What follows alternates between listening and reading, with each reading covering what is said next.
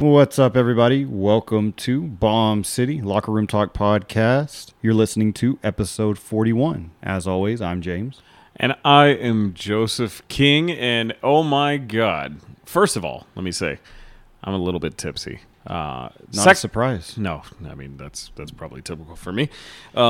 Second of all, this is a fireside chat part 2 with me and James. But yeah, if you listen to me and James did like kind of like a intimate podcast before, this is kind of going to be a little bit more into that, and it's going to be getting to know us a little bit. So what this is going to be, it's kind of like I guess I have 20 questions. It isn't 20 questions the typical way, but I have 20 things that we're going to kind of like rapid fire and just we're going to ask each other the question and feed off of it. 20 juicy questions, right? They are very juicy. They're going to dig deep, reveal some things maybe. Yeah, and like hopefully it kind of starts off like this or that format, but we kind of go down the rabbit hole a little bit, and I think it's going to end with a comedic I'm ready. Finale. Let's go for it. So number 1, James, question number 1. I wrote this as boobs or butt, but, tits or ass? And why? Subjectively speaking, I mean, I have to go with the boobs. Like however, I do think a good balance of both is key. Is optimal. So, but if I had to pick one or the other, I have to go with boobs. You're a boobs man. So yep. This was weird. This was hard for me in more ways than one. But as I was younger, I was like a boobs guy. As I've gotten older, it's like that ass. Gotta have that ass. I agree with you. I think you've got to have a balance of both. Like no man in their right mind is gonna say they don't like boobs. You know what I mean? All men like boobs. But I think if you're a butt guy, that's just like, oh, you're appreciating the finer aspects of the fair sex. They both drive men to do crazy things. Wouldn't you agree with that? Yeah, and I mean, like, the female body, I don't have nothing against gay people. I just don't understand it because it's like you said, like it's one or the other. It doesn't matter. At the end of the day, it probably doesn't matter. But ideally, you've got to have a little bit of both. But yeah, like I said, if I had to choose one or the other, that's what I have to choose. So I'd go butt. You're going to lean more towards the rear end. So we're both. James is engaged. I'm married. It's not like we're trying to we're leaving that to the side. What the point of this is, a lot of these questions are either or questions, and we're trying to get to the point of like, who are James and Joseph really? That's the real point of this. We're going to have to ask our audience as well. Yeah, you'll have to respond through DM or through comment. Write us on Facebook when you see this post on Facebook for this episode. Are you, as the men or women, are you a boobs or a butt person? I worked with my partner on the ambulance. She is a lesbian, and we kind of had this conversation. She has always been a butt person, but her partner was always a boobs person. I was like, oh, well, that's kind of offsetting. But I was like, it's kind of like your yin to that yang. You know what I mean? Yeah. I mean, it's the best of both worlds. Yeah, why not? The female body itself is just... It's a work of art. You ever seen a man naked? No. It doesn't matter if they're jacked or not. Like like somebody just like completely has like the little... Some dude that has the lines and all their abs or whatever. You could like, like the old Greek statues, That could be that guy with the tiny penis. But they always had tiny dicks and tiny balls. The micro penis. But those can be considered works of art. But the feminine body, it is a work of art. It is. And everyone that's listening right now has been asked that same question. Yeah. Boobs or butt. So don't sit there and turn your nose up at this topic because not at all. You have dived into this conversation with someone, whether it be a friend, whether it be your spouse. And, straight men and women. Yeah, even. Right. Like, women talk about more sexual shit than you realize. One thing I've learned, especially over the last few years of getting older and everything, is just you learn to realize that women talk about more sexual shit than men do, honestly. They really do. It's something that you're not aware as a guy that women are just as vulgar or just as perverted as you are. But spoiler alert, they are. And they're just as gross, if not grosser, than we are. So we're sorry if we offended with our boobs and butt, but you like it But too, question ladies. one, I like it. Keep it going. Yeah, number 1, boobs or butt. So James is boobs, I'm butt. Number 2, beer or liquor. And this goes for like right now. Like you right now. Beer or liquor.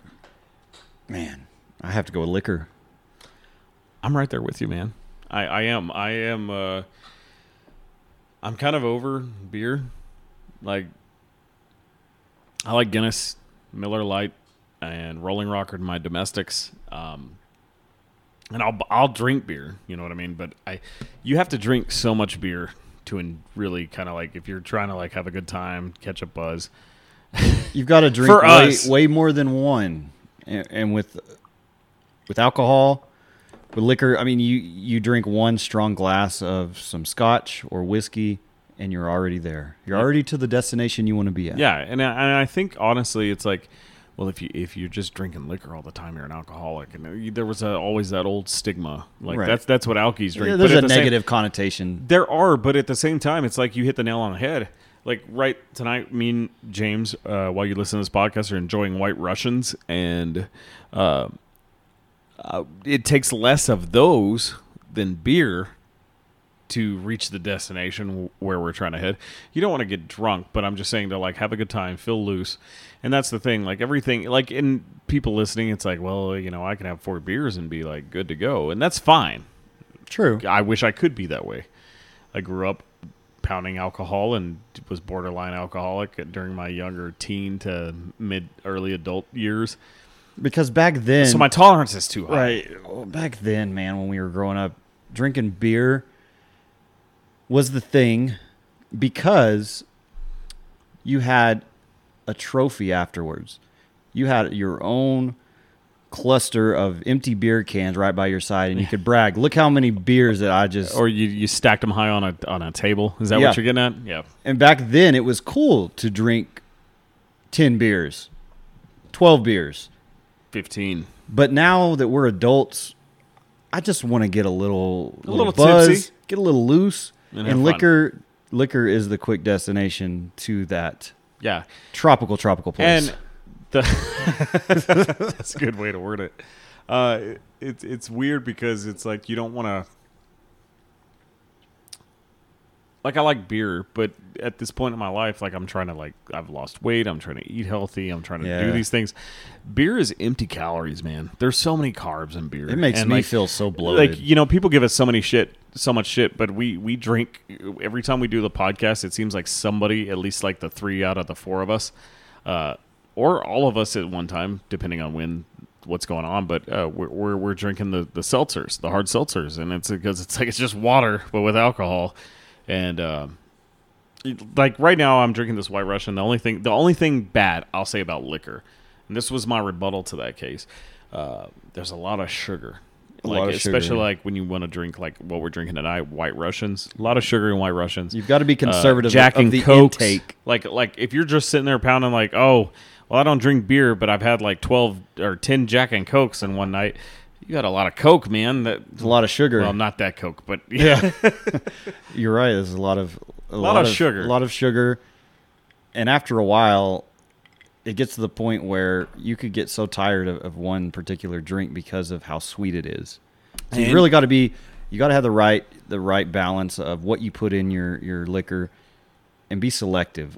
I like liquor on the rocks, depending on what it is. Yeah, for sure. That's what I was going to get at. It was like, we're drinking White Russians tonight, but it was like, I like an old fashioned or a Manhattan, just some whiskey with a little, and like if you make a real old fashioned the right way, yes, there is sugar in that, or you could drink, Scotch, whiskey on the rocks. I've really grown to like that. I have a bourbon at my house, and I honestly, for the life of me, I don't know what it is. I bought it. It was like $44 at a liquor store, and the bottle looked cool, and it was a bourbon I'd never heard of. And I've had it, and it's really smooth. I really like it on the rocks. So we're at the age where we're going to start collecting different liquors, but you're going to own a liquor that you could pour into a glass with some ice. Yeah, we're going to have our own liquor cabinet. Kind of like our parents did back in the day, because I feel like once you get past a certain age, you put the beer away, like we've said, and you appreciate the more expensive liquors, the ones that you can invest in and that will sit in your cabinet, and they'll get better over time, You could always pull it out when you've had a rough day, and it will get you where you want to be. Where you want to be. And a good point to that is like what James said was like you get over the beer and you move on. And like the one thing that's kind of like a thing that I'm really into now, especially when I cook, like I love liquor, like I love like whiskey, bourbon on the rocks. And I've really been a fan of vodka lately. So bourbon and vodka, I like just drinking those on the rocks. But man, I am falling in love with wine. Wine, I've never been a wine person. But I would say wine and any liquor, they're great conversation starters. You can sit down and have a nice conversation with whoever you're with at the time, whether it be your best friend, an acquaintance that you barely know, or your fiance or wife. You can sit down, have a glass of whiskey, and really get deep into some conversations. That's what I love about liquor, and it's more of an adult beverage versus beer. The conversations are going to be more mature, because when you're just sitting there trying to pound beer, like me, like it's like a macho thing. We've drank, yeah. It really is guy talk kind of thing, but it's not even that. It's like we've drank so much beer our whole lives. Like I could probably buy a 12-pack, and I could have 2 whiskeys on ice to equate to 8 to 10 beers, right, to where I would be in that same headspace. And it's just like I don't want to take in all those carbs and all those calories. I'm over it. That's the weird thing about getting older. Is like I always love beer, but I'm like I don't really give a shit about it. It is more of an immature thing now. I mean, beer is more of a party beverage at this point. I just don't like. I like it. I really do. I like it occasionally. I like a beer like when I'm like if I'm on the grill and I'm barbecuing some chicken or something. I've got to be out there on a hot day or on a lake. Yeah, I would like a cold beer. But with that being said, I just want to be out having like, I'd rather have, if I'm at my house, like there is no beer in my house. All that's in my house, well, my wife, there are Modelo's because she likes red beers. But like for me, I have like seltzers and bourbon and wine. I would say this. Those are things I like. It is fun and adventurous to grab a beer off of a shelf somewhere at a supermarket or a pub and try it and fall in love with a new flavor or a new brand that you've never heard of. I'm into that kind of stuff. Not so much the craft world, but really good locally brewed beer that we've experienced around town. I'm not I've fallen in love with a few. I'm not opposed to trying like things that somebody want to try, but and it's like I've said this on this podcast before. It's like I think the majority of people that want to say they're into craft beer and like they go and they get a different craft beer every weekend, those to me are the same people that wear a Ramones shirt or a Nirvana shirt and can't name me one fucking song that they sing. You're right. There is a stereotype that goes with that culture. But one thing I can't... They're just doing it just to say they did it. I can't stand within the whole craft beer scene is the IPAs. I totally hate IPAs. That was the next thing I was going to get at, man. Like, I'm sorry to say this, and you know what? If you're hating on what I'm about to say, you're probably the type of person I just described. You drink craft beer just to drink it, or you wear a Ramon shirt and don't. If Joey Ramone, if he was still alive today, he'd walk past you on or a Misfit shirt. you couldn't name me one fucking song, and that's what I'm about to say is that's who you are. But IPAs are very, very, very, very few and far between that are actually decent. I'm sorry. Dude, they're disgusting. I've never enjoyed an IPA that I can remember. And then, like, it's not so much IPAs I really don't care for, but, like, certain, like, where they're just pale ales, like Rogue Dead Guy Ale, I really like that beer. And it's, like, fucking, like, 12 to 14% alcohol. It'll get you shit-faced. But that one I don't mind. It is a pale ale. It's not an IPA, though. India Pale Ales, man, are just so fucking hoppy, and they're too strong, and the bittersweet taste that they have, I just can't push through because it's just too much. It's overpowering. My favorite beer is Guinness, so that's technically a stout or a porter, one of the two. Guinness is technically a stout. Porters would be more towards like the Guinness extra stouts, the yellow label. That's more of a porter. Porters are a little bit harder. That's kind of like the IPA of dark beer, I guess you could say. but I like Guinness. I like foreign beers. Like when I want to try a beer, I'm going to try a beer that's been in existence since the dawning of time. And like, you go to Market 33 or some of these liquor stores and they have like all these like little microbreweries and these breweries with that are made in Texas or whatever. I don't want that shit. Carbach and all that. Yeah, and they're don't get me wrong, they all have like decent beers that I like. There's one or two in between that I'm like, okay, that's pretty good. But it goes back to what we talked to. A lot of those craft beers are full of sugars. The carbs are so fucking heavy. To me, if you really want to appreciate beer, you need to drink like imports, like German beers, Japanese beers, Chinese beers, Irish beers, Jamaican beer. Italian, like a Peroni or a Hogarden, like a German beer, like Foster's. Foster. Me and the wife went to Outback last night. I can't go to Outback without having a Foster's. These are the thing that you don't realize is like America didn't get beer right ever. Like we have like our taste that we've grown used to, but majority of the beers like Bud Light, Miller, even High Life, even things that aren't light beers, those are so watered down compared to like how they drink beer in the rest of the world. Yeah. I would personally rather drink beer from another country. Like I'd rather have a Sapporo over whatever the fuck is popular in Austin. Does that make sense?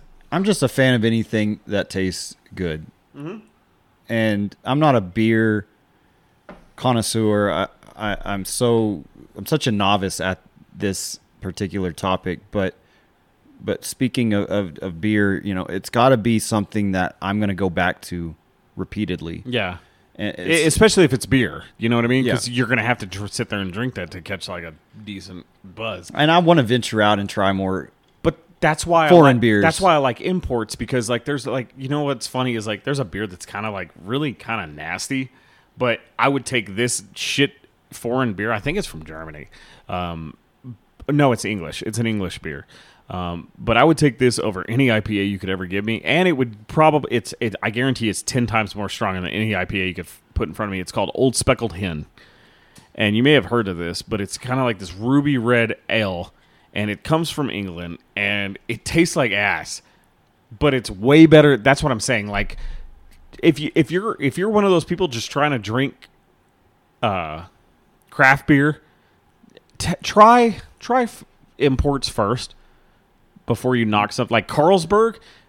There are two beers that are the most popular in Ireland, and one is Guinness, like draft. Guinness draft is the one that comes in the can, and then there's extra stout, which only comes in a bottle. But Guinness draft is the black can. You can get it in a bottle too, but if you get it in a bottle, it's not made and it's not imported from Ireland. The Guinness draft comes straight from Ireland. The second most popular beer is the sponsor of their national football soccer team. It's called Carlsberg, and it's from Amsterdam. And it is like it's almost like Heineken. It comes in the green bottles, give it that skunky flavor. Yeah, kind of like Dos Equis. Yeah. But yeah, Carlsberg is really, really good. And so if you're on the fence and you're just trying to drink you're the type of person that goes to the liquor store and buys like you want to drink a fucking different craft beer every week just to try it. I have no problem with you wanting to do that, but if you haven't tried all of the imports first, I'm sorry, you're not a real fan of like trying to like try different beers. The one thing that I hate about the whole craft scene is that when you go to a place and you want to try the beer, they give you a little sample, right?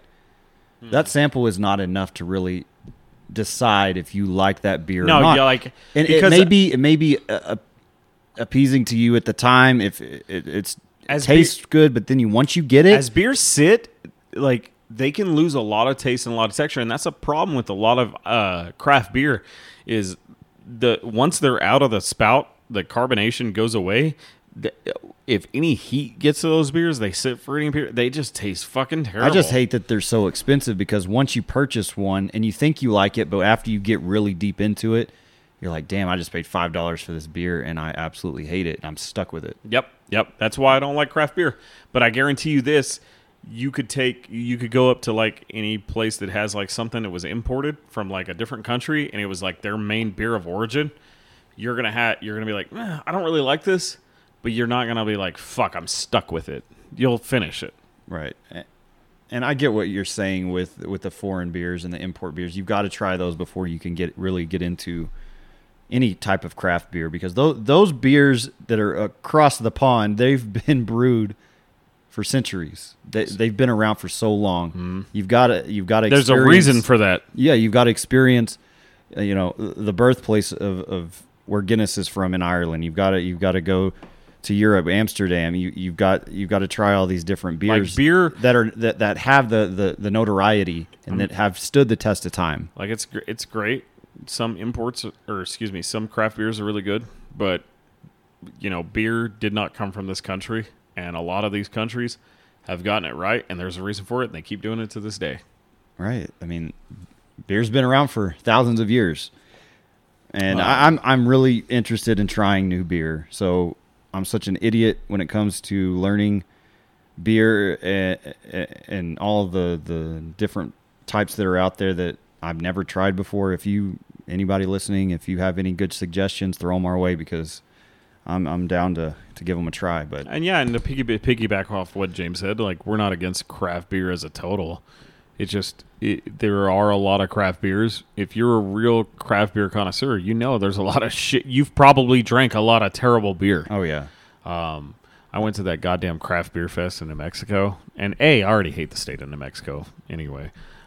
But that was probably some of the worst beer. Every single beer that I got, I was like, "Oh, this is terrible. This is terrible." The problem is everybody thinks that they can brew their own, and not everybody has a capability to make a good brew of beer with just a kit that they bought online.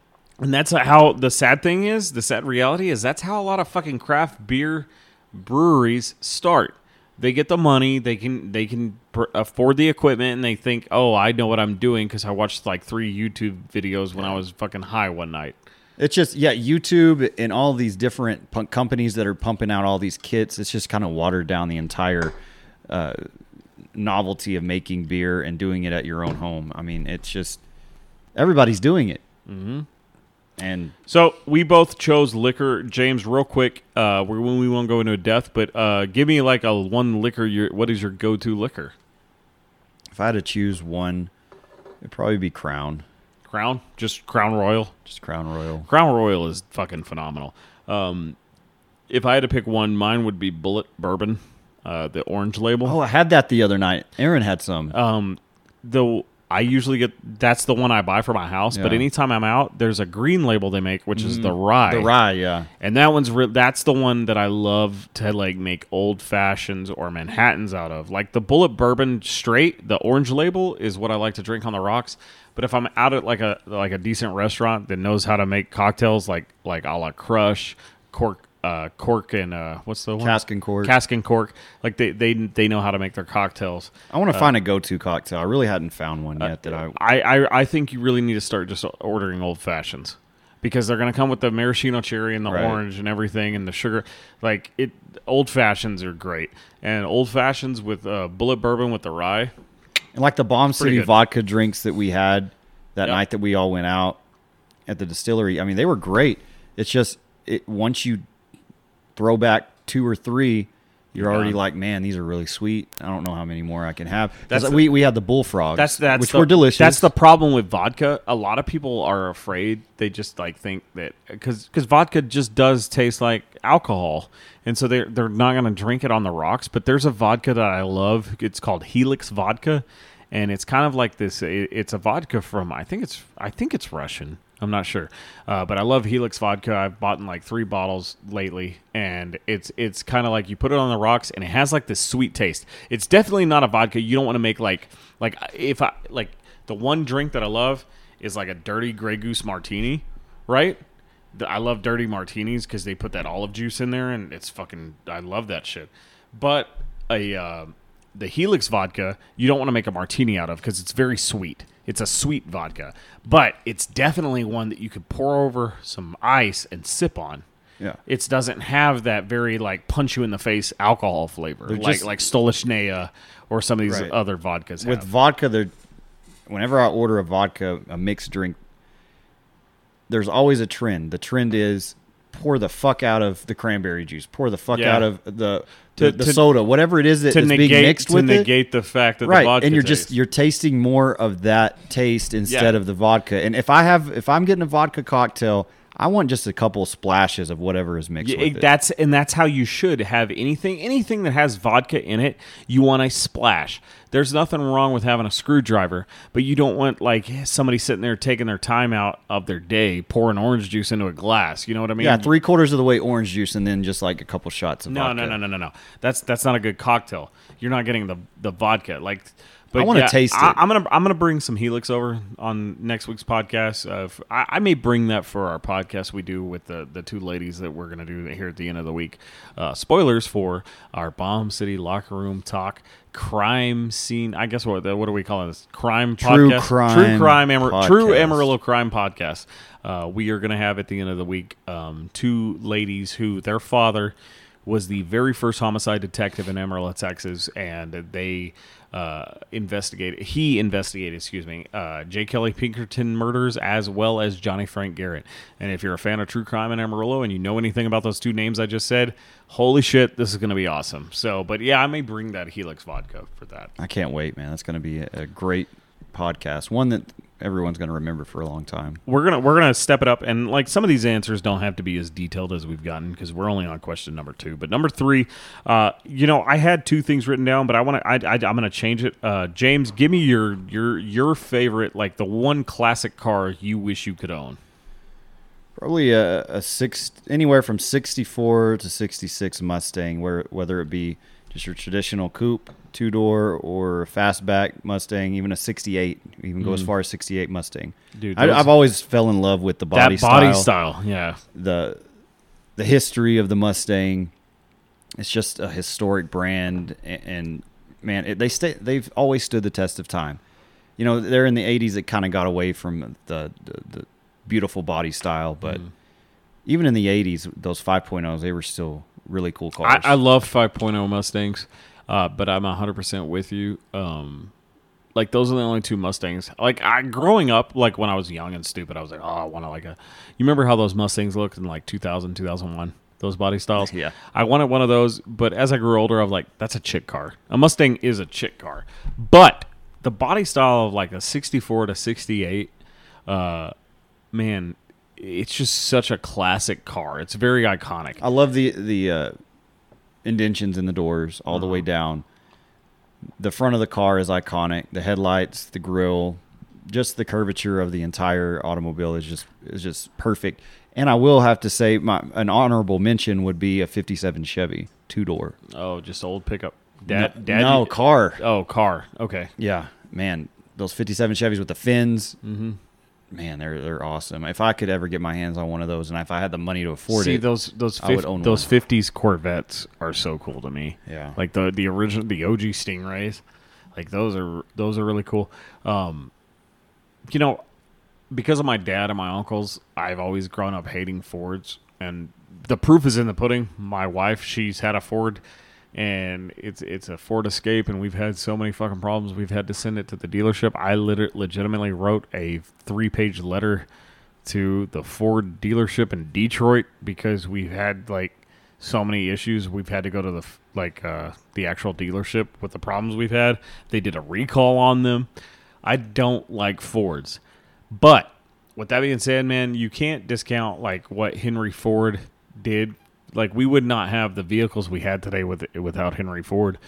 And the Mustang itself, like the 64 to 68, 69 Mustang, that's an iconic car. It is. And just the name alone, Henry Ford, man. Yeah, like I said, I don't like Fords, but Fords pre-19... I would say... Pre-1995, pretty good shit. I would say until they started making F-150s... Sorry, Amos. Old Ford trucks even had problems. I would say I'm not a Ford truck guy. I'm either Chevy or Dodge. I currently have a Dodge. I've had a Chevy growing up. I've also had a GMC. which Yeah, they're great trucks as well. General Motors, I think, got the truck right. With that being said, I think Ford makes decent cars, like the GTO, like the race cars and things like that. The Mustang. I just don't. I feel like they fucked up in trucks at some point. I don't know what happened with that, but I just don't like Ford trucks. If I had to own a Ford truck, it would have to be one of the Ford Raptors. I really like those trucks. Those are cool. Those are cool. I'm just kind of like iffy on it with the whole Ford thing. Like right now, every truck I've owned 4 trucks in my life, and they've all been GM products, General Motors. I've had 2 Sierras, and then I had a Silverado for 13 years, and then and now my new truck is another Silverado. I would say Nissan. My dad had a Nissan. Dude, Nissan Titans are growing pretty good, and Toyota Tundras. Made really. He had a 2-door standard little Nissan truck, had a bed cover on it, a camper, and that truck lasted well over 250,000 miles. My uncle's first truck, my Uncle Chad, he had a red Nissan truck, and it was front end. No, there was like the tiny little seats in it may have had the tiny seats, or maybe it was single cab only. I can't remember, but it was standard, and man, I love that truck. And he loved that truck, and he drove the shit out of that thing. I can't get over how easy 90s trucks were to work on. And I will always love that time period of any Chevy truck because they're so easy to work on, and the parts are always accessible. They're easy to take apart. And I had a 1995 Chevy Cheyenne. And that truck you drove everywhere, man. I love that. It was a manual transmission. I love that truck. I had to replace the transmission once. It's so weird that was a Cheyenne. The Cheyennes were weird. They don't make them anymore. But honestly, all the Cheyenne was a Silverado without the extended cab. Yeah, it was small, to say the least. It was tiny. Whoever had it prior to my ownership, they put custom seats in it. I was gonna say, was the console where like the felt, fabric on that was all custom? It was all custom inside. That was nice. It was, and I upgraded the sound system in it. I put a deck in it. I put a subwoofer. You wasted my day at Tunes and Tent. Yeah, Tunes and Tent. Damn, we were there forever. Yeah, you remember walking across the Western Plaza parking lot all the way over to where Jaguars used to be? Yep. Just walking around, just killing time. Yep, because we were waiting on them to do your fucking sound system. I didn't have anything better to do. Yeah, man, that was back when we drank beer. That was probably like 2006, 2007. It was before you graduated. It was before we graduated. Okay, I can't remember. I think it was 2005, 2006. Anyway, yeah, missed that truck. Good times. I love that truck. My dream car, classic car, would be a '71 Chevelle, and I cannot believe with the resurgence of Corvettes and the Camaro, the way they redid the Camaro, I really cannot believe that General Motors has not made a new Chevelle. Like, especially with like how the Dodge Challenger has kind of that old school body style to it, almost like the Dodge Challengers really look like muscle cars. Yeah, they did the Charger and the Challenger. But the Challengers really have that kind of like old school body style. I would think that I think they'd make a killing if they brought the Chevelle back. But yeah, 69 to 71. A lot of people say 69. But if you know anything about cars, 71 Chevelle is when they really perfected it. And a 71 Chevelle, I went like midnight black with pearl white stripes. Pearl white is that kind of like in between off white to cream color. Yep. Dual stripes going from the hood scoop down to the back. Yep. That would be my dream car. Man, any vehicle that is just jet black, I can dig, man. I love black vehicles. If I didn't do that, I would do candy apple red with cream stripes. Oh yeah. OU colors. What's up? That's a nice looking color combo, especially for a muscle car, man. Like the candy apple red with some cream stripes. Candy apple, the crimson, with a little bit crimson-y of a hood scoop. red, man. Yep. Hey, I agree with you on that one. Yeah, that's 71 Chevelle, man. That to me, a Chevelle. It doesn't matter. Like if you could like pick. I'm pretty sure. So, I used to own a '69 Thunderbird, and it had a 429. So Fords always did the odd number on their engine blocks. I'm pretty sure a 71 Chevelle you could get a 460 in. So here's the thing. Like that's a big ass engine. A 460 and a 71 Chevelle, and that came stock, by the way. That's blowing the fuck out. That'll beat a Camaro. That'll beat a Corvette. That'll beat a fucking Mustang. Anything off the line. That to me, a 71 Chevelle with a 460 big block is the epitome Tons of of muscle. torque. That's muscle. That's a muscle car. Like it's like, hey, what's up, bitch?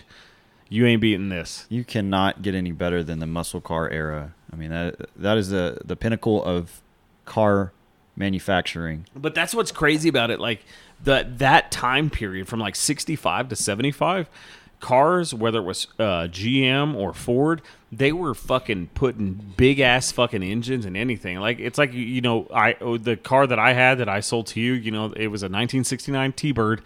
T-Bird was a luxury vehicle. That was like it had the Landau suicide doors. Yeah, it was a classic. It's a very like high hoity-toity. That was Ford's like, this is our hoity-toity vehicle, but it came with a 429 engine. Right. That's a big fucking motor, man. But if you equate how heavy the damn car was, it's like, okay, it had that big of a motor, but oh yeah, shit, it's a boat. It drove like a boat. Yeah, it had to have that much horsepower to move that motherfucker around. Because it was, and that, you know what the cool thing about it is, like, you've seen pictures of like, or heard of like motor vehicle accidents with some of those the way the body style was. Like it's just a steel frame. Steel. Yeah, it would dent the fuck out of it. But it's not made out of just sheet like, metal. Like say, yeah, that's what I was gonna say. Like a 1998 Honda Civic would wreck into it. Just be destroyed, and the Ford would be like, I'm good. I mean, we now drive tin cans around. Fiberglass. Like, my truck pieces of shit. My truck looks super nice. Like, this is the nicest vehicle I've ever owned, but at the same time, it's like it hits a tree, it's fucked. Yep, it's totaled. It's like my little 2006 Kia that was sitting in front of the house that night when we were gone. We had dinner one night, and I had it parked in the street.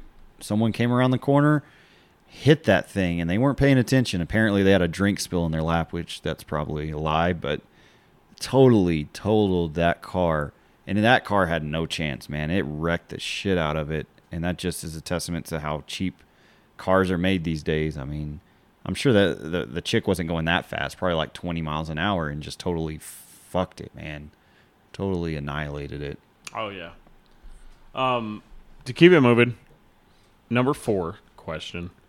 Greatest football team of all time. I want you to give me your greatest. Well, who do you think, non-biased opinion, is the greatest NFL team of all time and the greatest college football team of all time? Start with college. Man. College. I think we're going to have the same answer. That's hard. That's a hard and tough question because we've had such great play throughout college football the past 5 years even.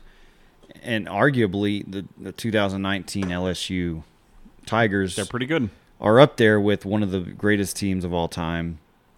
But I have to stick with what I've lived through and what I've experienced. So I would have to say the 2001 Miami Hurricanes. Yep. That's mine. And a close second would probably be a tie between 04 USC, or 2019 LSU. You know, mine's definitely 100% 01 Miami Hurricanes. You look at that roster, like it had like God damn, look at all the NFL prospects that turned out of that. Jeremy Shockey was on that team. Wasn't Ed Reed on that team? Ed Reed, yep. Like that team was insane. And that is, to me, the best. A lot of old heads would say maybe the 71 Cornhuskers. Yep. But I really think... Or even the 90s Nebraska teams. I mean, with Nobody's beating that 2001 that defense, that Miami Hurricanes team. I mean, you had Clinton Portis, Andre Johnson, Like, Jesus Christ, Bryant McKinney, Ken Dorsey at quarterback, which he was a pretty average quarterback. He was a game manager. Efficient. Yeah, he was a game manager. He didn't have to be Superman out there. Jonathan Vilma on the defensive side of the ball. One of the best, probably the best Jet of all time. I'm sorry, Broadway Joe, but Jonathan Vilma was amazing for the New York Jets. James Lewis at strong safety, Ed Reed at free safety. I mean, the list goes on and on. DJ Williams at outside linebacker. I mean, they had a stacked roster on both sides of the ball. Now you picked Joe Burrow's second to last or his senior year. You picked that team as your number 2. He arguably had the best season of any college football quarterback of all time. The 04 USC Trojans is up there. The following year they couldn't get it done. They lost to the Texas Longhorns, which fluke but win. Exactly. I was gonna say on paper. I'm so sick of hearing. To me, on paper, that USC team was better than the previous year, and I really can't believe they lost that game. I still can't believe they lost that game. Well, they lost it with seconds left on the clock. But still, and they lost to Vince Young. I personally feel like the 05 USC Trojans was better than the 04 Trojans. They just didn't get it done. Yeah, I mean, you had a stacked roster yet again. I mean, one thing about having a great team is they have depth. If you're encountering greatness on the offensive side of the ball or defensive side of the ball, you've got guys 2 or 3 deep, even deeper than that can step in and be effective once they step on the field. And those teams had depth. They had young talent. They had perennial All-Americans starting. I mean, it was just a stacked roster from top to bottom. You know, one thing about the USC, you remember Lofa Tatupo at linebacker? That guy, I remember just watching him play, and like, I was amazed at how fast he could fill a hole, how he could just running back in the flats, catching a swing pass or whatever it may be. The guy was just all over the field.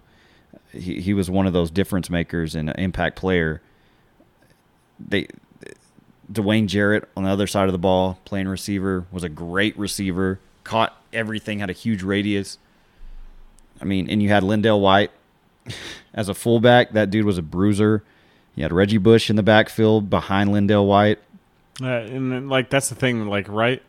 Do you remember, like, nobody knew when Lindell White was playing for USC, he was going to be the talk. He was like, holy shit, we've never seen a running back like this, and he's gonna break all kinds of NFL records. And then he had like the shittiest fucking. Reggie Bush went on to have a better career than he won a Super Bowl with the Saints. The Saints. So, I mean, he had a decent career. Lindell White wasn't bad. Lindell White didn't even materialize after college. No, he didn't. Reggie had a decent. Reggie had a decent career, stint. but what I'm saying is like Lindell White was like a beast in college. He was. And then that 05 season, Reggie Bush really kind of broke out and was like the star of college football. And what's crazy is Matt Leinart.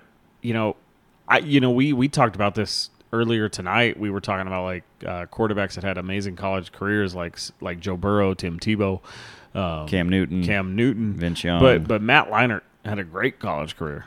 He did. He was on great teams, and he didn't have to be Superman either. He could be a game manager if he had to be. You could argue, it's like it's weird, right? Like, gun to your head,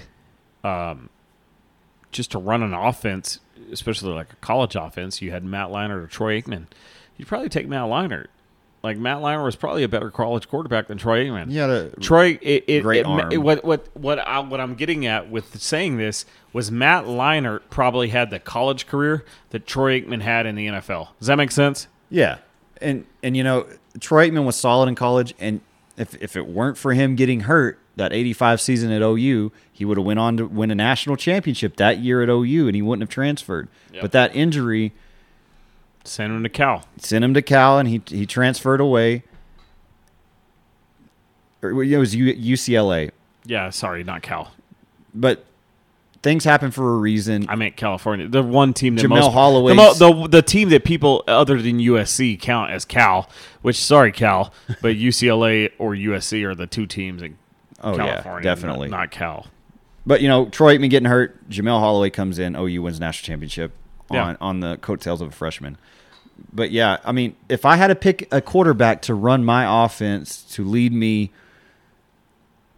through a season, I would have to choose Baker Mayfield because of his ability to run the spread.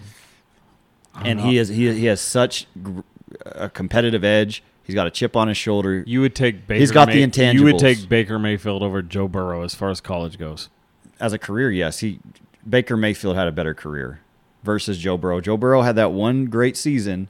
But that's the thing. Like, Baker had to prove himself, and that's why he got stuck. He got stuck at college for longer because he loved playing college football. He loved playing for his dream school, and he wanted to exhaust his eligibility. He wanted to win a national championship. Who's a better college quarterback, Baker Mayfield or Tim Tebow?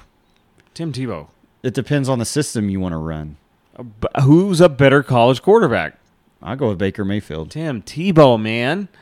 Tim Tebow is probably the second best college quarterback of all time behind Johnny Football. I will say Tim Tebow is one of the greatest college football quarterbacks of all time because of his longevity, the career that he had, the body of work. Yes, but if I'm running my offense and I'm wanting to put together and assemble a team, I'm going to go with Baker Mayfield versus Tim Tebow. Tim Tebow is very inconsistent. He's not very accurate. He's a bruiser. It's hard to take him down, but you know what? What's sad? You know what's sad? I need a guy that's pinpoint. You know what's sad about that whole Florida team? Like when Tebow was there, mm-hmm. They all got arrested. No. Now, but besides Tebow, what was his name? Chris Leak. Mm-hmm. He was in 06. Pretty good. I just feel like his style of play did not fit that system, but he was a damn good college quarterback. And then got replaced by Tebow. He was senior year. That's he fucked won the up. national championship with Florida, and then Tebow. It was Tebow mania after that. I mean, Tebow. You cannot deny his intangibles are unmatched. They're amazing. His will during a game to push his team to victory is just incredible. The guy, he has that going for him. That's why, to me, in my opinion, the best college quarterbacks of all time, in my opinion, go Tim Tebow, Doug Flutie, Johnny Manziel, Joe Burrow. By way of what they accomplished. It's so hard to Joe Burrow. It's like, okay, it's weird. It's weird. It's weird because, like, okay, Tebow, national championship. Doug Flutie, national championship. Johnny Manziel didn't win a national championship, but when he was able to beat that defense with Nick Saban in Alabama, what he did in Tuscaloosa, his second year starting. And it's kind of crazy. It's kind of like him and Baker Mayfield. There's a lot of parallels there because they had good offenses, right? But they had shit for defense. I'll tell you what. It was impressive that they had the career they had despite the defense that they were playing with on their own team. I'll tell you what, man. Because they didn't help him out any. Baker Mayfield and Johnny Manziel are probably the two best. They have that swagger, right? Like they had that it factor, that Mamba mentality that we talk about. That attitude. They were like, I'm going to go in and win it, and they talked a lot of shit, but they backed their shit up in college football. Okay, so we both agree that 2001 Miami Hurricanes are the number one college team of all time. Who's the number one NFL team of all time? Man, that's a tough one too. A lot of people I'll start. A lot of people say that it's 72 Dolphins. Yeah, because they went undefeated, but I'll pick the team that era. I'll pick the team that went undefeated but lost the Super Bowl. I think the 07 Patriots. 07 Patriots are the best NFL team of all time. Man, they or the 2002 Baltimore Ravens. Yeah. The Ravens, their defense that year was fucking insane. And it was Dilfer at quarterback. You didn't need to have a Superman at quarterback. You just needed someone that could that could be efficient and hand the ball off. Make the sticks not say fourth down. That's all that mattered. Right. I mean, that Patriot team, I was really rooting for them to win that final game, with it being the Super Bowl, playing the Giants. Giants are a wild card team. I didn't want them to win because of being an Eagles fan. The Super Bowl in 2004, but I was so sick and tired of hearing that goddamn 72 Dolphins and like Don Shula, like kiss my dick. I don't give a fuck. Yeah, and you can't really Larry compare Zonka then to now because of the style of football that was played then and now. It is so different. Even at that point, man, the Dolphins, I can't believe they were great in their own right. I cannot believe that 07 team with Tom Brady, Randy Moss, Wes Welker lost to the fucking Eli Manning led Giants. It blows my mind. I still can't believe it. And that's the thing. Honestly, I bet money that's like what keeps Brady going. He's like, fuck, I'm still pissed about that. Yeah. It wasn't probably losing to a backup quarterback in Nick Foles because that was later in his career. But that 07 one to that shit-ass team that was like, what did they finish? Like 9-7? Going into the playoffs, yeah. I think they were God damn. They weren't a good team. They were second. Philadelphia got knocked out in the fucking first round, but they had a better record. They were the division champs. Well, with David Tyree in the Super Bowl and that stupid catch, man, if that catch doesn't happen, which he should have been sacked fucking 3 times on that play, if that play never happened, Patriots New England wins. are Super Bowl champs. 17-0. It's a stupid, lucky fluke throw, fluke catch, and you never heard of David Tyree again after that catch. Yeah, no. Like, what do you know about him? Oh, he had gum stuck to his helmet once in his life. You know what I mean? Like, shit. Man, I'd have to go with one of the Cowboys in the 90s. Probably the 92. I was wondering if you were going to do that. Probably the 92 Cowboys just because, man, they went through so much to get to that point. And you go from the bottom of the league in the late 80s, and then you get to 90. You're doing better. 91, showing improvement. You got Michael Irvin, you got Troy coming around. He's playing a lot better ball, and then you draft Emmitt Smith. Man, that first championship that the Cowboys won in the 90s, I'd have to go with them. They were stacked on the offensive line, on the defense. They could move the ball at will, and they had great secondary players, great safeties, with Darren Woodson and those guys. So, man, I have to go with the 92, 93 Cowboys.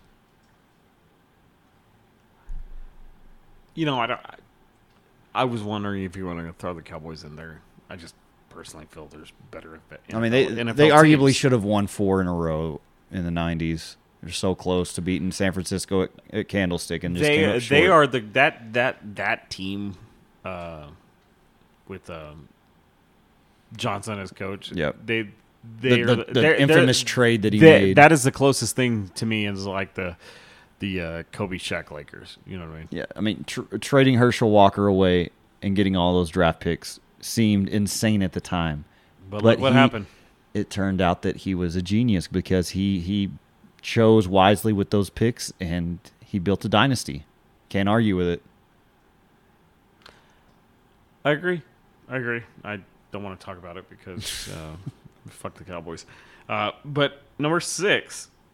Well, it should be 5, but I can't read what I wrote for 5 at all. It says favorite something to fight on, but that's not what I wrote. I don't know what it was. So we'll go ahead and skip to number 6. One fear you are legitimately afraid of, or something you are afraid of. Like, what is one thing you're afraid of? Oh man, I'm afraid of heights. You've always hated heights. I can't stand heights. I don't really like roller coasters either because I don't see the point in something that makes you so fearful. Like you're on the brink of maybe losing your life, and that's like really exciting to some people. But for me, it's just not. It doesn't do it for me. I get deathly afraid of being up high and then high speed jolting down a roller coaster. I just can't. So heights is mine. I don't like heights either, but I'm fine with it. When I was in the fire academy, we had to do like building rappelling. I was fine with that. It was weird, but I'm with you. Like if I'm in a situation where I'm like way up high and something just doesn't feel right, I don't like it, but I'm not deadly afraid of it. Mine is probably spiders.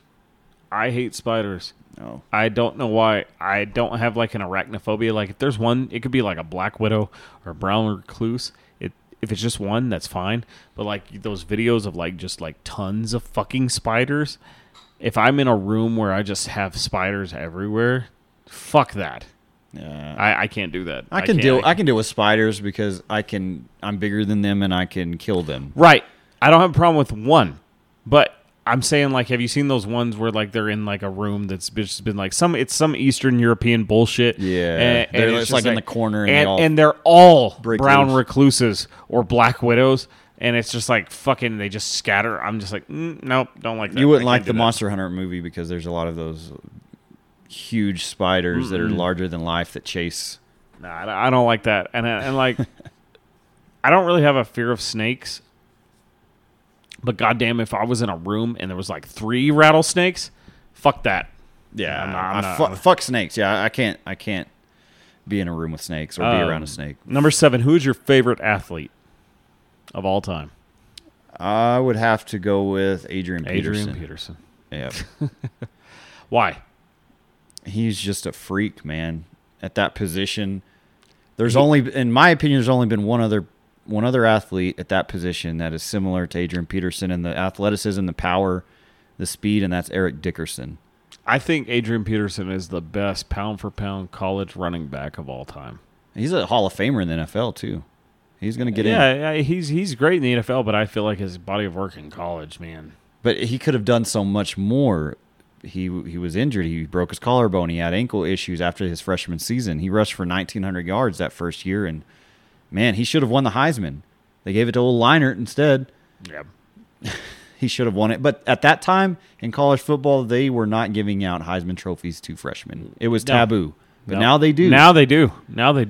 They've done it twice in the last 4 years. And Adrian was a true freshman at that time, man. That would have been epic if he would have won it. Still mad. Mine is R.I.P. Kobe. Football has always been my favorite sport. Always will be. Nothing will replace football. I love football. I love baseball. I actually, honestly, gun to my head, I probably love soccer, like real major league, like, or not major, but like Manchester United, like real soccer. I love that more than football. I love it more than the NBA. But Kobe Bryant, to me, it was the epitome of an athlete, like somebody that like first in, last out. That was Kobe. And so, yeah, he's my favorite athlete of all time. Now, growing up, were you a huge MJ fan? Yeah, I was. And I think that that he was what got Michael Jordan got me into basketball. Kobe Bryant is what made me want to like really get into sports and like follow athletes and like follow basketball more. Like Michael Jordan, oh man, I watched the only time I would watch basketball was when Michael Jordan was playing. Oh, right? yeah, definitely. I was a huge Bulls fan growing up. Yeah, everybody was because of Michael. Yeah, but because he was larger than life. Kobe made me a basketball fan. Yeah. Does that make sense? But with MJ, man, he was such an iconic figure even then when we were kids. I would stay up late and watch basketball on TV. And I played basketball at a young age because of MJ. So the first athlete that I ever followed was Michael Jordan and probably the triplets in Dallas. I mean, yeah, those were my idols. Best childhood memory. Oh, man. That's an easy one. I could say going to the lake with my dad growing up practically every weekend and him sacrificing whatever it meant for us to make it happen. Like he went to the end of the world and back so that we could have a boat.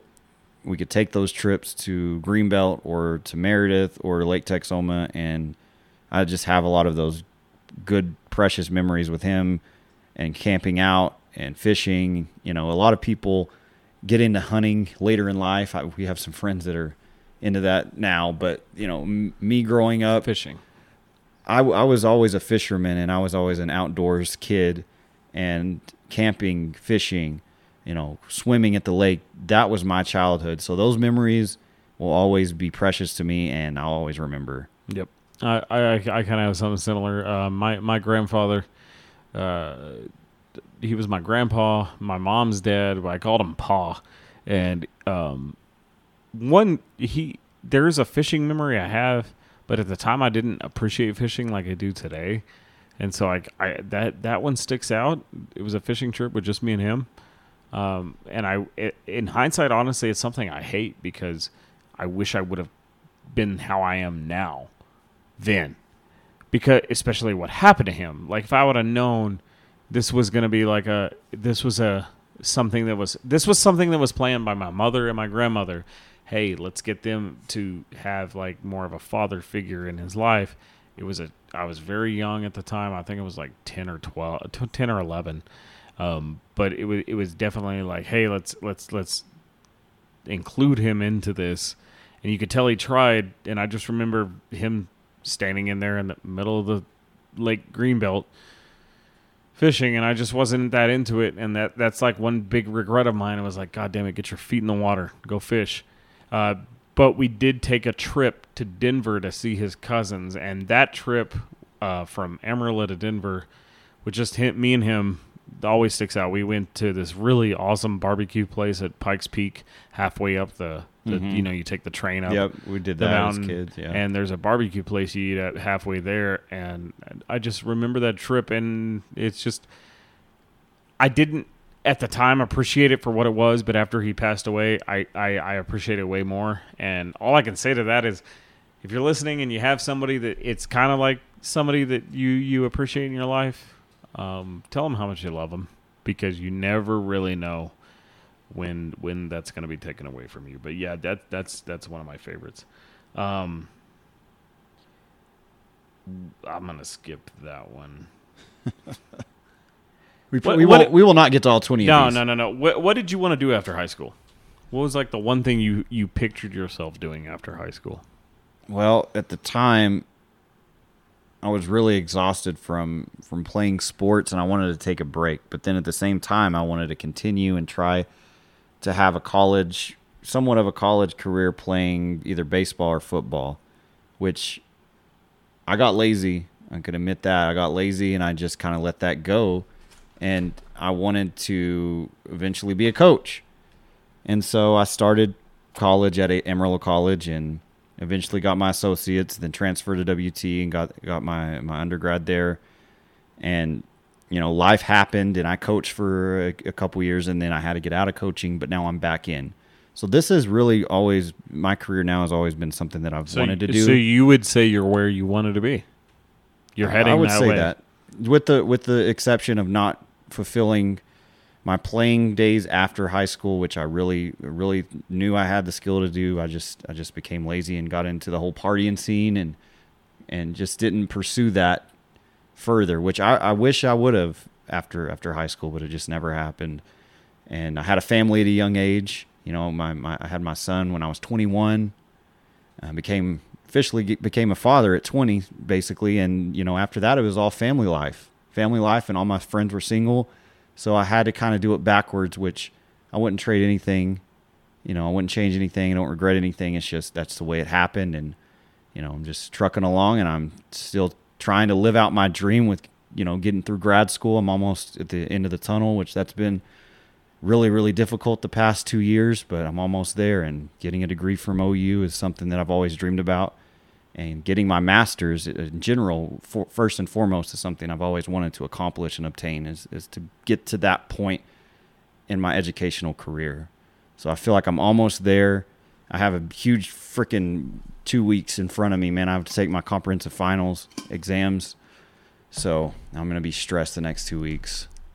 You'll get it, man. Like, I'm super proud of you, because where you're at in your life is where I saw you start to head after high school, and like things happen, and the person you were with, and you had real life problems and things kind of get in the way of those things, but you're finishing.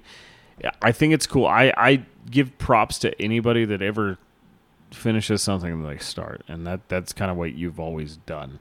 So I think that's great, and I think you're headed for the right direction, and eventually, you're gonna have everything that you set forward. I can't wait to watch you graduate from OU. I know that's a big dream of yours, and to know that you are going to have behind your name a degree from the University of Oklahoma, which if you know anything about James, that's something he holds dear.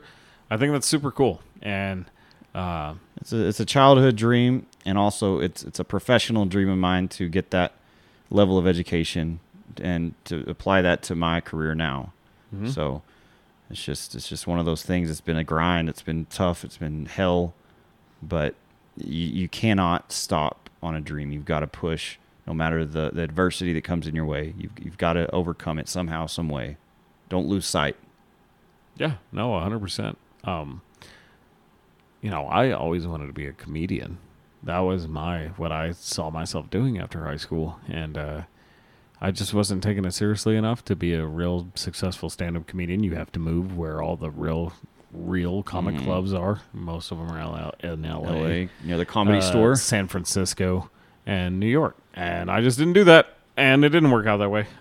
So no, I'm not where I pictured I was going to be, but I'm going back to school right now, trying to get into the nursing program to eventually, I've become a paramedic, and I'm not trying to toot my own horn, but I've become a very good paramedic, and I want to be I want to be a good nurse, and I want to be a good nurse practitioner someday, because it is the closest thing I can do to becoming a doctor without having to go to med school. So. Fuck that. It's fucking a pain in the ass. This is going to be a pain in the ass. I'm going to be in school for 7 years, so I'm not looking forward to it. But yeah, the next one is, what, in your opinion, is the biggest moment in U.S. history? In your opinion, what is the biggest moment in U.S. history? Coming out on top during World War II. World War II. I was wondering if you were going to say this. I love World War II. Me and James are both huge history buffs. I think in another life, I would probably be a history. I'd probably be a college professor in history, because I love history. I'm a big buff in it. James, I love modern history. James loves that too. I wouldn't want to do shit pre 1850. I taught last year. I was a social studies teacher, and it was my first year as a social studies teacher, and we did from the Revolutionary War all the way to the Civil War. And, that time period is really cool, the 13 colonies and how, United States became the United States and gained independence from Britain and all that. It's awesome, but I'm more of, 20th century on. I'm really a fan of World War I, World War II, Vietnam War, Korean War, all the different wars. I grew up that way because my grandfather was in World War II. So a part of me has always wanted to be a soldier and be a part of a military. I don't know which branch. Not military as post 1950, but in the heydays, the Great War and then World War II. Yeah, I'm with you. But yeah, I think that if we did not defeat Nazi Germany and Japan, we'd be under their rule right now, and our lives would be totally different. There would be a Nazi flag flying at every government building right now. And if you don't think what he just said is true, that is true. If you don't know history, if we didn't step up, if Hitler was able to overcome all the things that he tried to during World War II and succeeded, yeah, James is 100% correct. I mean, you would see a swastika everywhere. It would be, under fascist rule, and it would just be a National Socialist party that we would all have to follow and be a part of, no matter what. So the one biggest moment in U.S. history, in my opinion, was something that we actually lived through. September 11th, 2001, 9/11 is, in my opinion, the biggest turning point, because for so many reasons. Number one is it implemented so many, as a first responder, it implemented so many different changes to way paramedics, firefighters, police officers operate their day-to-day operations. It had the Oklahoma City bombing and 9/11 changed so much shit for firemen, police officers, and paramedics. Those two things really stand out. Definitely 9/11 more so. Two, we're still seeing the effects of 9/11, whether you want to look at it as territorial control in the Middle East, where we're controlling like opium and poppy fields or oil fields and things like that. Like it's just still prevalent in our day and age. I'm talking about the grand scheme of things, the impact that it had on national security, what we've already talked about with with first responders. Just the changes that it made and just living through that. And maybe that's why, to me, it's the biggest thing, is because we actually lived through that. But yeah, 9/11 is mine. I mean, we've lived through so much within such a short amount of time within our lifespan. And with the pandemic that just hit, I mean, it's so weird and bizarre and eerie that we went through 9/11 as teenagers, and now we're going through this as adults. This is going to change the course of history as well, just like 9/11 did with the whole COVID and the pandemic. This is going to change how we do things moving forward, and it's crazy that we've experienced so much within 34 years. Yeah, it's weird, right? We talked about, like, earlier. I remember when COVID was starting to peak. We said on this podcast, this is our children's 9/11 is what we referred to it as. Yeah. And so, they will remember this. This is definitely up there. It's weird, right? Like, more people died from COVID than 9/11. Like a lot more. Right. Like 300 times more. But it's weird. It's weird that it always feels like every 20 years or so there's some big event, catastrophic. So right now it's COVID. 20 years ago, 9/11. 20 years before that, probably the Iraqi War, maybe. Gorbachev tear down this wall kind of thing. Yeah. 20 years before Berlin that. Wall. Yeah. 20 years before that, the Cuban Missile Crisis. Yep. Well, that was longer than 20 years, but yeah, JFK, I guess 20 years from 1993 would have been Vietnam. Mm-hmm. And then before that, the Bay of Pigs, the Cuban Missile Crisis, Korean War. Before that, World War II, Cold War. Before that, 60s. Before that, the Titanic. 50s. Before that, World War I. Before that, the Civil War. Yeah, there's always something every 20 years or so. War of 1812. There's conflict throughout our history that has always remained constant, and it will always remain constant through our future. It's a sad truth, but that's the pattern of humanity. Yep. Yeah, I kind of agree with that. I don't think we may get away from COVID, but in 10 years, we're going to be experiencing something else, and it's probably North Korea. It's like what's happened right now that's made get ourselves off of our mind off of COVID. Fucking Texas experiencing more snow than ever. For us in the Panhandle, it hadn't been that bad, but like places in Texas that don't get it, it's been catastrophic. So yeah, there's always something on the horizon that will fucking. To quote Tommy Lee Jones in Men in Black 2, there's always something, whether it's a Carillion death ray or something that is willing to wipe out life on this miserable little planet. The only problem is these people do not know about it. And you know what? There will be another ice age in our future. Oh, 100%. I always loved the quote with, I think it was Albert Einstein that said this, I know not what weapons World War III will be fought with, but I know that World War IV will be fought with sticks and stones. Yep. And that is a true statement that we can all get behind and really believe and think logically about. We'll destroy ourselves before anything else. The next thing I want to talk about real quick, kind of to piggyback on the previous one, was what is the craziest moment in sports you've ever witnessed, whether live or on TV? What is the craziest thing? Doesn't matter if it's basketball, football, golf, anything. What is the craziest thing to you that's like uncharacteristically unbelievable, insurmountable? Cannot believe you witnessed that. Man, I have to go back to recent times to answer this question because I've watched so much football. I think you're going to steal mine. I've watched so much of my Sooners play. I mean, I watch every snap, every season. And this is one of the greatest comebacks in sports history, and it just happened recently in 2019. Okay. You didn't steal it. Good. Yeah, I didn't steal it.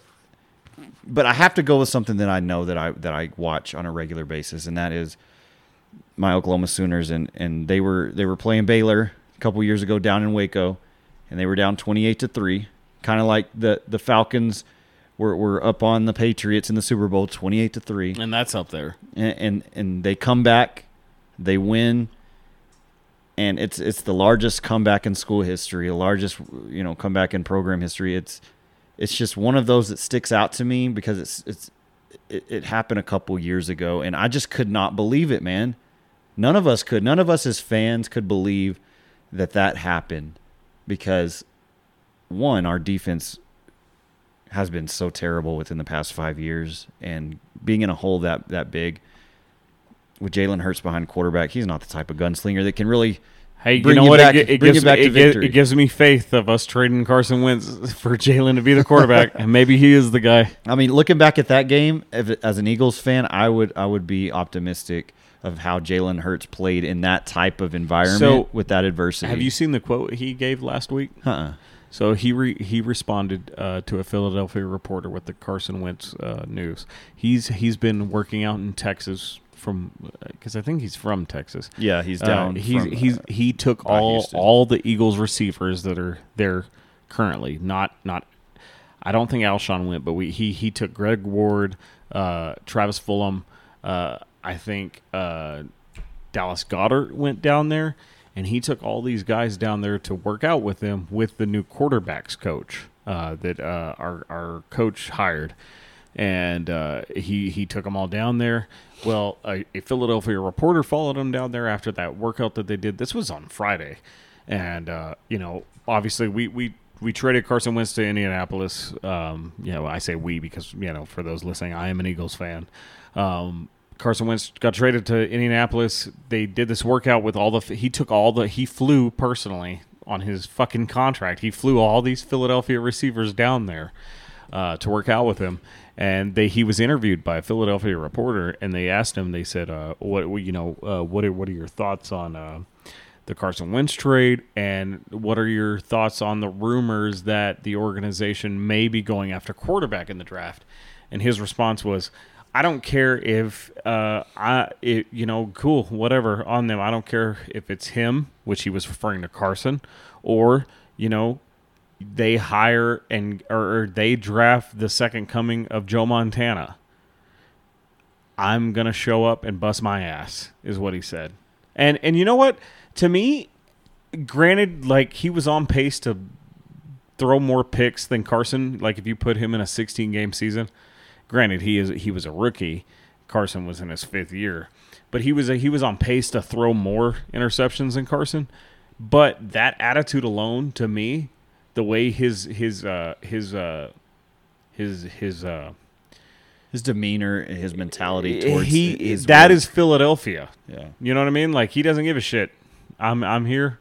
I like him. He's growing on me, and I'm really, especially at this point as an Eagles fan, I really hope they don't try to go after a quarterback in the draft. Like, let's build around this dude. And the thing about him is because there's always been that he might not possess all the talent and everything that you want out of a quarterback. And yeah, I watched him in college. He was always inconsistent, but at the same time, to play devil's advocate and to what I'm kind of piggyback off of what my thing is for this topic, Tom Brady was drafted in the 7th round. Yep. So 199th overall. Let's or 5th or 7th. One of was 7th. I think it was 7th. It was 199th. But it's like, you know what? With that attitude, let's see what dude can do. And you know what? He's been in this situation before at Alabama. He lost his job to a freshman. Yep. And that's why he transferred. He loved Alabama. He took them all the way to the national championship and got benched at halftime. You can already see the locker room is starting to rally around Jalen Hurts. They're buying into multiple people multiple Eagles players have taken to Twitter and like sold in on Hurts, and like just his attitude alone is like, and like him, all these receivers, whether Philly's receivers are trash, but at the same time they are NFL receivers, and if they're buying into Jalen and being like, hey, we're gonna go down and practice with dude, I think that's telling. Well, he's dealt with criticism his entire life. He's been doubted at Alabama. He was criticized at Oklahoma because at Oklahoma we have such a high standard for quarterbacks, and he was not the prototypical quarterback that we're used to, but we loved him anyway because he put his head down, he went to work, and he didn't complain, and he busted his ass. He's a team player. I really think, and I don't mean any ill will when I say this, because I respect the fuck out of this man when I'm about to say this, like as a quarterback of who he is now. I really think if we don't draft a quarterback and we buy into Jalen, he's going to be our Dak Prescott. Yeah. Dak started off kind of in the same boat Jalen is. Like, we don't know. We'll see how it goes. We'll give you the keys, but we're not sold on you yet. And then Dak made people sold. And I'm 100% like, I hate the Dallas Cowboys with every bone in my body, but they are fucking stupid if they don't buy into Dak Prescott. Yeah.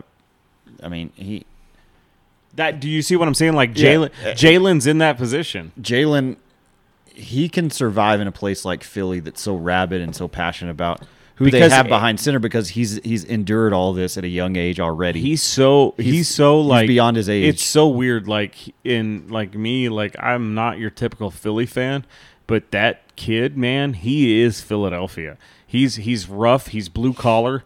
He's a roughneck, and I think I'm sold on him. To like just from his attitude alone, I'm like, okay, give him the keys and let's see what he can do.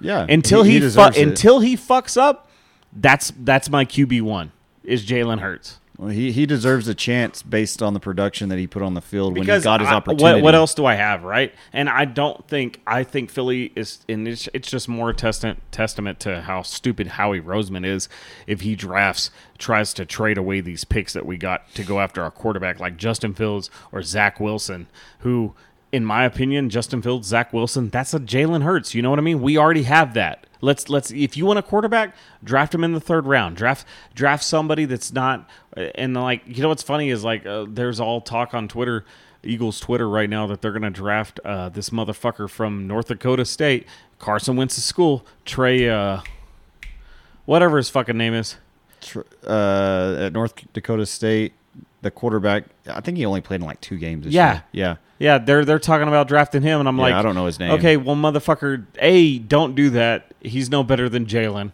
obviously, because of who he's like. Look at what Jalen did in his career. He played for Alabama. He played under, arguably the greatest college coach of all time. I would say the greatest college coach of all time. And then he went and played under Lincoln Riley, who's one of the up-and-coming great college coordinators and head coaches. And then you want to trade the quarterback that came from that school to draft a quarterback from that school to replace. Like, it's just bad situation. You make a good point, because you look whose hands have been on him. Nick Saban, Lincoln Riley. Quarterback. My only problem with Jalen Hurts is the inconsistency I watched from him in OU. But the fact that he was still a Heisman runner-up. He came in second. That, and the fact is, a lot of people are like, oh, well, he was on pace to throw more picks than Carson Wentz. Well, Carson Wentz was in his 5th year in the NFL. Jalen Hurts was a rookie. There's a difference. And our offensive line was trash. So you know what? Let's see what the motherfucker can do with some good old linemen and some decent receivers and some motherfucker that's actually gonna call plays that caters to him.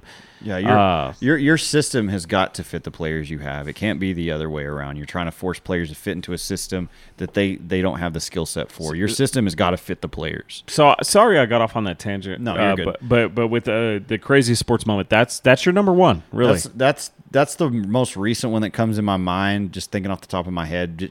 Just because I remember watching that game and all of the different twists and turns that it took to get to that point. Like, there were so many. There was a couple fumbles in there where Baylor should have taken advantage and scored on those opportunities, those turnovers, but it didn't happen. And I remember just thinking after the game, I can't fucking believe that just happened. Like, that is insane. I was shocked. I couldn't believe it. And I like that. I like your pick. I'm going to kind of piggy up back off of that. I have two that come to mind that are recent. One is going to be an honorable mention, and I'll briefly touch on it, and then I'll go on the one that I'm actually picking for the craziest sports moment. Number one, or excuse me, the one that I would call like close to being, this happened in the NFL playoffs this year. The Cleveland Browns, man. A lot of people don't know. If you're not like a real NFL fan, the Cleveland Browns that you know of today, these aren't the Cleveland Browns that were in the NFL many, many, many years ago. For those that don't know, so back in the day, it used to be called the Baltimore Colts. The Baltimore Colts eventually became the Indianapolis Colts. Well, there was no team in Baltimore. The Cleveland Browns got reallocated to Baltimore to become the Baltimore Ravens. And then I think in 99, 2000, the Cleveland Browns came back. Yeah. And they made the Cleveland Browns. And they've been fucking terrible ever since they came back in the NFL. And I think it was 99 when I think it was 99 when the Browns became the Ravens. And what's crazy is so many hardcore NFL fans don't know. They all think that the Baltimore Ravens are some like additional team like the Texans. Kind of like how a certain friend of ours like would wear Oilers jerseys because he's a Texans fan, not knowing that that's technically a Titans jersey. Mm-hmm. But yeah, like the Ravens became a team, and out of the Cleveland Browns. Well, the Cleveland Browns have been terrible since '99, and they were heavily underfavored in this year's NFL playoffs. And the Pittsburgh Steelers were heavily favored, which I was one of the people saying that the Browns were going to beat the Steelers in this playoff game because the Steelers, in my opinion, their schedule competition was very lackluster, and I just didn't believe in them. And the Cleveland Browns had a way better defense, and their offensive line is probably the best offensive line in football. And when I say offensive line, I mean they don't just pass protect, man, but they get after people, and they let like people like Nick Chubb just run all over you. They were the MVPs of that game, and if you know the game I'm talking about, like this game with the Steelers and Browns, just what the Steelers, that the turnovers that they were able to like. The defense played lights out. The defense was able to get pressure on the quarterback. Myles Garrett had a hell of a game. He was in Ben Roethlisberger's face all night. I think Ben Roethlisberger threw 4 interceptions that game before three of those were before halftime. Yeah. And to me, just knowing, if you know anything about the Cleveland Browns and the history of that team, like the hell that fan base has had to endure. Wearing brown bags over their heads. To go into that game and just play stellar, and like I think what it was like 28-0 at halftime. It was like 28-0. I think going into at the end of the first quarter, going into the second quarter. Yeah, it was fucking lopsided. It was a rout, and Pittsburgh started to come back, but it was too far gone. And Cleveland continued to put the ball in the end zone. And Baker did what he needed to do. He game managed, which is, I've always said, like I've always been a big proponent of defense. Like I think if you have a stellar defense, you don't need a star quarterback. You don't need a Tom Brady. Defense will always win championships. You don't need an Aaron Rodgers. You don't need a Peyton Manning. If you have I think NFL GMs got it wrong. I think they should focus on linebackers and your pass rush. You focus on linebackers and your pass rush and some decent corners and safeties, and then you go after a really skilled running back and a quarterback that can game manage, that focuses on not turning the ball over and can game manage, and an offense, you run 75% of the time and you pass on short down. That's all. That's gonna win you a Super Bowl, man. And that's pretty much what Cleveland is. They've got a great running game. So I think, and they've still got superstars in the skill positions. That game alone kind of piggybacks off what I'm saying. Like a star defense, a quarterback in Baker, who's not a star quarterback in this league, and a running back who can convert like Nick Chubb on decent down. Like they have all the intangibles, and yeah, they got a 1-2 punch with him and Kareem Hunt. I mean, Chubb and him, they're pretty lethal back there. They're efficient. Sure. I will never not say that's the. So you were super surprised and taken away that happened. Not surprised, but I'm like I said, like that's they have those. That's what should have won.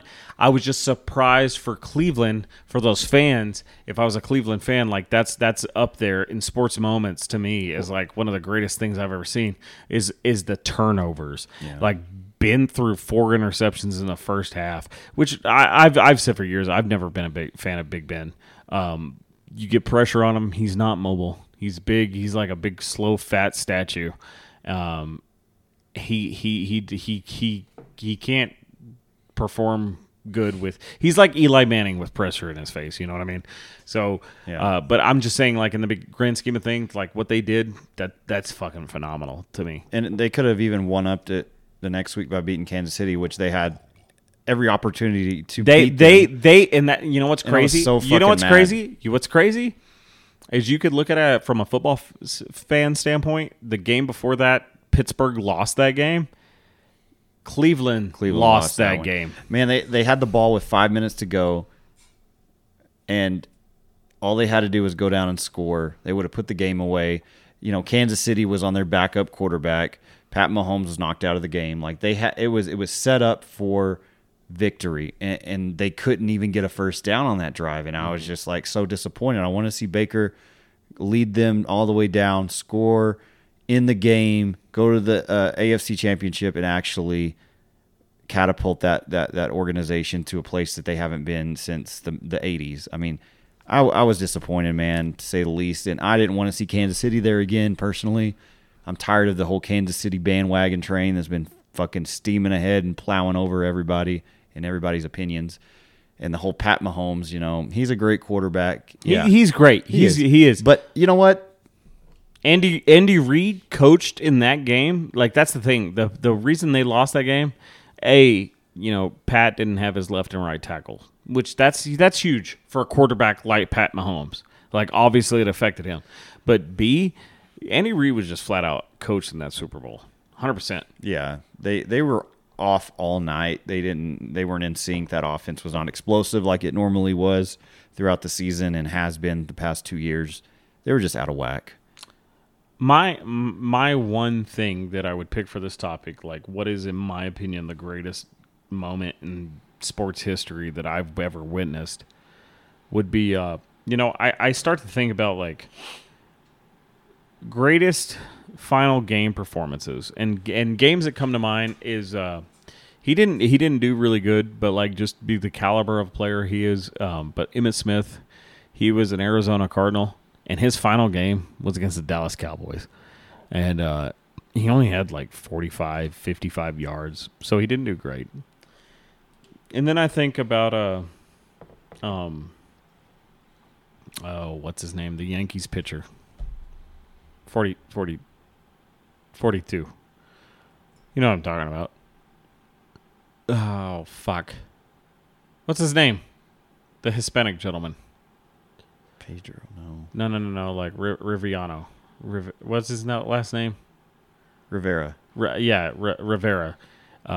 He pitched Mariano Rivera. Mariano Rivera. I think about him. He pitched a great game, his last game. Think about Wayne Gretzky. He played great. Didn't really shine. All these athletes that are considered some of the best of all time, they don't ever have like the greatest last game. Peyton Manning, he won a Super Bowl, but he wasn't the MVP of his Super Bowl. He played a great game, but he wasn't the one player that made the difference. In a non meaningless game, and this kind of piggybacks off of my favorite athlete, in a meaningless game, the last game of the NBA season in 2016, I went and saw the game before his last game. He only scored 15 points. He had ice on his knees, and I was like, man, this is just sad. I grew up watching Kobe Bryant thinking, this is my hero, and I'm finally getting to see him, and he played. I got to see him. It was great. I finally got to watch him in person, but he only scored 15 points. He's icing his knee after halftime, and Lakers got their ass beat by the Oklahoma City Thunder when Harden wasn't there anymore, but Westbrook was still there. Westbrook was still there, and they got their ass kicked. Well, the next game, Kobe Bryant's finale against the Utah Jazz, came down to the wire. And in a meaningless game, the Lakers weren't going to the postseason. I have never, ever seen a player, like when you hear the term leaving it all out there, whether that's leaving it all on the field, leaving it all on the court, whether it's baseball, basketball, football, and especially given like the turn of events of what happened to him, he really, truly did leave everything out on the court. Kobe Bryant, for one last time, and you could talk about the shot percentage. Yeah, he took a lot of shots that night. But for somebody that literally, whose doctors have said is bone on bone as far as his knees, he had no cartilage in his knees, to score 60 points and to trail for 3.5 quarters and to come back and win the game, like he won the game. Again, and it's not like, honestly, it's kind of like one of those things, like you could picture the Utah Jazz being like, okay, this is Kobe Bryant, this is one of the greats, this game means nothing, we're going to the playoffs, even if we lose or win tonight, we're still the 8th seed, this game is meaningless to us. No, they defended the fuck out of Kobe because they saw it as a challenge to go and be like, okay, I'm gonna go against this guy, this is one of the greatest of all time. And for Kobe Bryant to score 60 points at the age of 39 and just kind of, or 38, I think it was 38, and score 60, like that to me is the greatest sports moment. That trumps his 81 points against Toronto in 2005. Like, it just kind of seals the deal of why he is my favorite athlete. The man never quit. And he coined the phrase mama mentality, but that, like, on a meaningless game, to just be like, hey, this is why we play sports. His family was fucking courtside. Gianna, that tragically passed away with him, was there watching. And the cool moment about that game to me was, like, Kobe was balling off, but his daughters never saw how that's how dad played. They never saw that. They would, and so, like, to see Natalia and Gianna just be like mesmerized by the way he fucking played and be like, oh my God, dad could do that? Yeah, your dad could do that on an easy night. Yeah. You know what I mean? And just like seeing all these players and like Shaq, there's a shot that he makes close to the end of the game. It's a 3-point shot and it just goes in, and like Snoop Dogg and like Shaq is just like, what the fuck? And Shaq is famously quoted for saying, he's like, I told him, I said, I bet you can't drop 50, and the motherfucker got 60. Yeah. Like, I remember watching that game with you at your house on Manhattan, and man, that was an iconic game. It was a memorable night. It was his last, outing. He took so many. What's crazy is like he was like his shot percentage is very poor in that game overall, but the crazy thing about it, if you look at the stats, most of his missed shots were in the first half. In the first half, he was missing a lot. He was bricking brick. Yep. And then in the second half, it was like he fucking flipped Tom Brady mode and just fucking sank everything. And that's how you want to see the greats go out, man. I mean, the very last moment that they're stepping foot on the court or on the field, you want to see them excel and exceed expectations, because no matter what team that you're a fan of, you got to be a fan of greatness. And to see greatness go out on top in such a dramatic and successful fashion, I mean, there's nothing better than that in sports. And, there's another moment that you experienced in person that you didn't mention, but I'm going to throw it out there. The Texas A&M 7 overtime against that to me, LSU. That is the greatest in my opinion, and it's a little bit biased because I'm an Aggie, but to me, that is the best college football game of all time, and I got to witness it in person. And like, Jesus Christ, like I hate on Kellen Mond more than any other Aggie on the planet because he is so inconsistent. I can't believe that he's probably I think that he's going to get drafted by Philadelphia. I just see it happening. Which honestly, having Jalen Hurts and Kellen Mond, whatever. I'll take Kellen Mond as a backup. You know what I mean? Yeah. Like, whatever. But I could just see that I'd be cursed for that to happen. But EDP will kill himself if y'all take Kellen Mond. Oh, I hope yeah. that doesn't happen. That game, man. It's rare. It's to get what James is getting at. It's just sports are great, man. And like if you don't find your passion in sports, it's crazy. Like I remember, like a lot of people like try to become like soccer fans every time like the U.S. is in the World Cup. Mm-hmm. There was a moment in 2000 and I think it was the 2008 or 2009 World Cup, but Landon Donovan, who's a not terrible, but he's good by U.S. standards, right? But this is the number one sport on the planet, and we're just somewhat decent at it as Americans. You know what I mean? And Landon Donovan is nowhere near a great athlete, but the goals that he made, like I remember that, man. Like just seeing Landon Donovan score those goals and like just the fans going wild. Like just things like that, like those big moments. Like I love sports, and like I'm an Atlanta Braves fan till the day I die,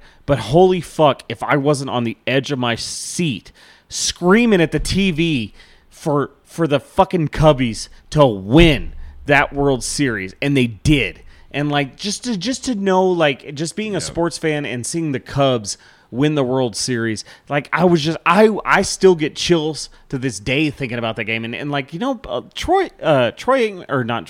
Buck gets so much shit, but I could still hear in the back of my mind his call, like of how the pitch gets hit, and then the right fielder throws it in to first base to the cutoff man to first base.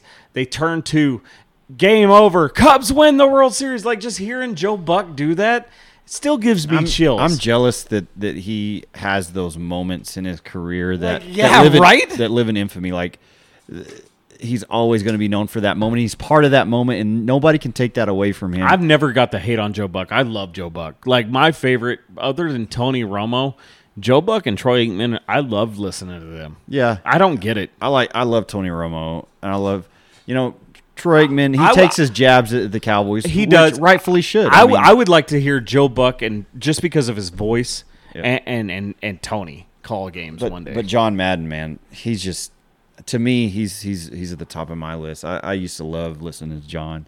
He was just iconic. His voice, his deep, take of every game. He was just one of those guys that when you think of football, you think of John Madden. When you think of sportscasting, you think of John Madden because he's iconic. He was just the voice of the NFL for so long. I completely agree. To finish this up, we'll rapid fire these last two. What is the one time period that you would love to be this age in? Like if you could be the age you are now, what time period would you pick and why? Real quick. Oh, man. Right now, probably be the 1950s because America at the time was booming. Families were more of a family back then. Things were a little bit more slower. Things were simple. And there was a bright outlook on life, on America's future. So being a family man like I am now, being a part of a time period where there weren't as many distractions and more of a family type lifestyle and atmosphere, and just the type of way of life that people lived back then. Everybody was so courteous and respectful. I mean, manners went a long way. I just, now being an adult, I would have loved to have lived back then in the 1950s. I love the pop culture. I love the music. I love the style and the cars. I mentioned that earlier, but yeah, that would be mine. I like that. I think I'm kind of with you. Like I like the old. I love listening to old like film noir stories, like of the like right after World War II ends, like the 47 to 51, like being like a detective in like that shit, like that time period. I love that. But my number one, like if I had to pick like my age now, would be like 1985. Like, but I would not hear right, like being like 1985 in downtown, like Miami or in Manhattan, like a Studio 54, and just like having like the coke parties and like the crazy shit that would come with the 80s. It's like taboo to think, but at the time was norm. Yeah. Like just experiencing those things, that would be number one. Like your mom did back in the 80s, she experienced. Well, maybe she didn't partake in those activities. I don't think she did coke. But that time period she was a part of. Yeah. Something like that. Like to be our age now. Our age, yeah. She was probably, what, in her mid to early 30s? No, she was in her late 20s. She graduated high school from PD at 82. 82, yeah. So she would have been, mid 20s, early 20s. Early 20s, yeah. The last question, we totally skipped a lot of these, but for time constraints. But marry, boff, kill. Which, if you know what that is, it's like you got to fuck one, marry one, kill one. Oh God, I don't know, man. Adolf Hitler, Donald Trump, Nick Saban. You got to marry one, kill one, fuck one. Oh my God! Let's hear it. I'm turning homosexual on this. Marry one, kill one. So fuck one. I would marry Donald Trump for his money. I would kill Adolf Hitler. You gonna fuck Saban? I'd fuck Saban. He deserves a good fucking. Yeah.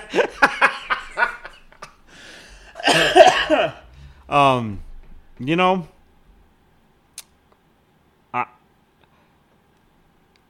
I like where you're going with it. I'm definitely marrying Trump for his money, but he's in like, I heard he's like, what, bankrupted twice or whatever, but he still has a ton of money. So yeah, he's definitely he's been rich his whole life. I would say I would rather have Trump's money than the other three, in my opinion. Even though Saban has some money, Hitler was rich too. Well, and Saban probably has more money than Hitler.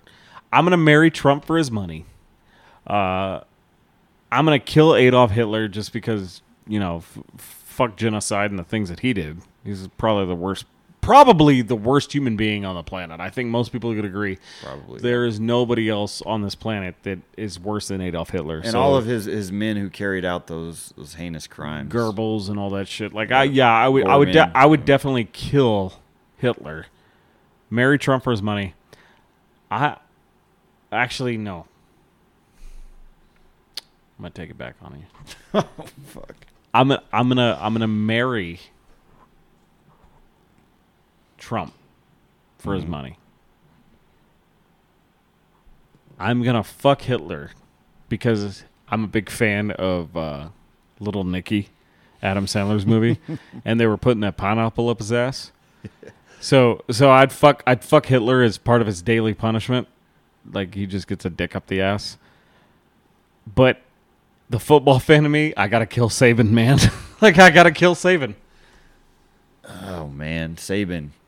Love him or hate him, he's one of the greatest. He's the Bill Belichick of it in college. He surpassed his predecessor, the old Bear Bryant, and he is at the top of the college football mountain. And I don't think he'll ever anyone will ever compare to him moving forward. I mean, he's done so much within an 11-year span, and then before that with LSU, winning a national championship with them. Like, he is just the greatest. He is. I give him a lot of shit. I fucking hate him, but he is the greatest coach of all time.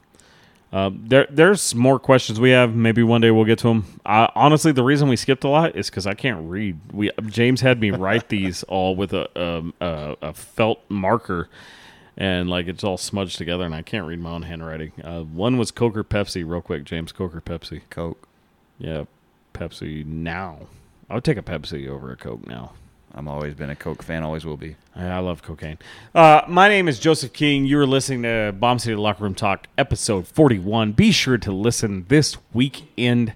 Hopefully this happens. It sounds like it's going to be in the works to become full circle, but we're going to have a true crime podcast with the very first homicide detective of Amarillo, Texas, who investigated the cases of J. Kelly Pinkerton and Johnny Frank Garrett. The two daughters of this illustrious detective in the Amarillo Panhandle. This is going to be a great podcast to hear.